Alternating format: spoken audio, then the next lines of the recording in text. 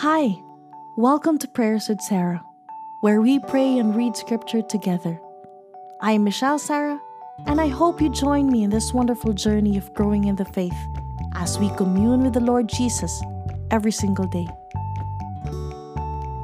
This month, we're meditating on the book of Proverbs. Tonight, we're praying through Proverbs 1. The Proverbs of Solomon, the son of David, king of Israel. To know wisdom and instruction, to discern the words of understanding, to receive instruction in wise dealing, in righteousness, justice, and equity, to give prudence to the simple, knowledge and discretion to the young man, that the wise man may hear and increase in learning, that the man of understanding may attain to sound counsel, to understand a proverb and parables, the words and riddles of the wise. The fear of Yahweh is the beginning of knowledge, but the foolish despise wisdom and instruction. My son, listen to your father's instruction, and don't forsake your mother's teaching, for they will be a garland to grace your head and chains around your neck. My son, if sinners entice you, don't consent. If they say, "Come with us," let's lie in wait for blood.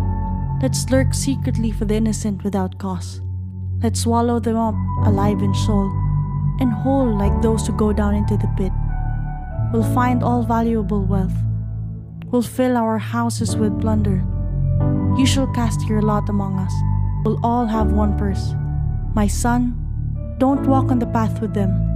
Keep your foot from their path, for their feet run to evil. They hurry to shed blood, for the net is spread in vain in the sight of any bird. But these lay in wait for their own blood. They lurk secretly for their own lives. So are the ways of everyone who is greedy for gain.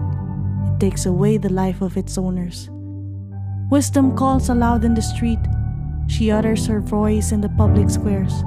She calls at the head of noisy places. At the entrance of the city gates, she utters her words.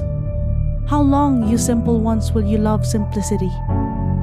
How long will mockers delight themselves in mockery? And fools hate knowledge. Turn at my reproof. Behold, I will pour out my spirit on you.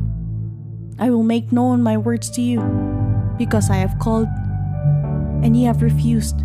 I have stretched out my hand, and no one has paid attention.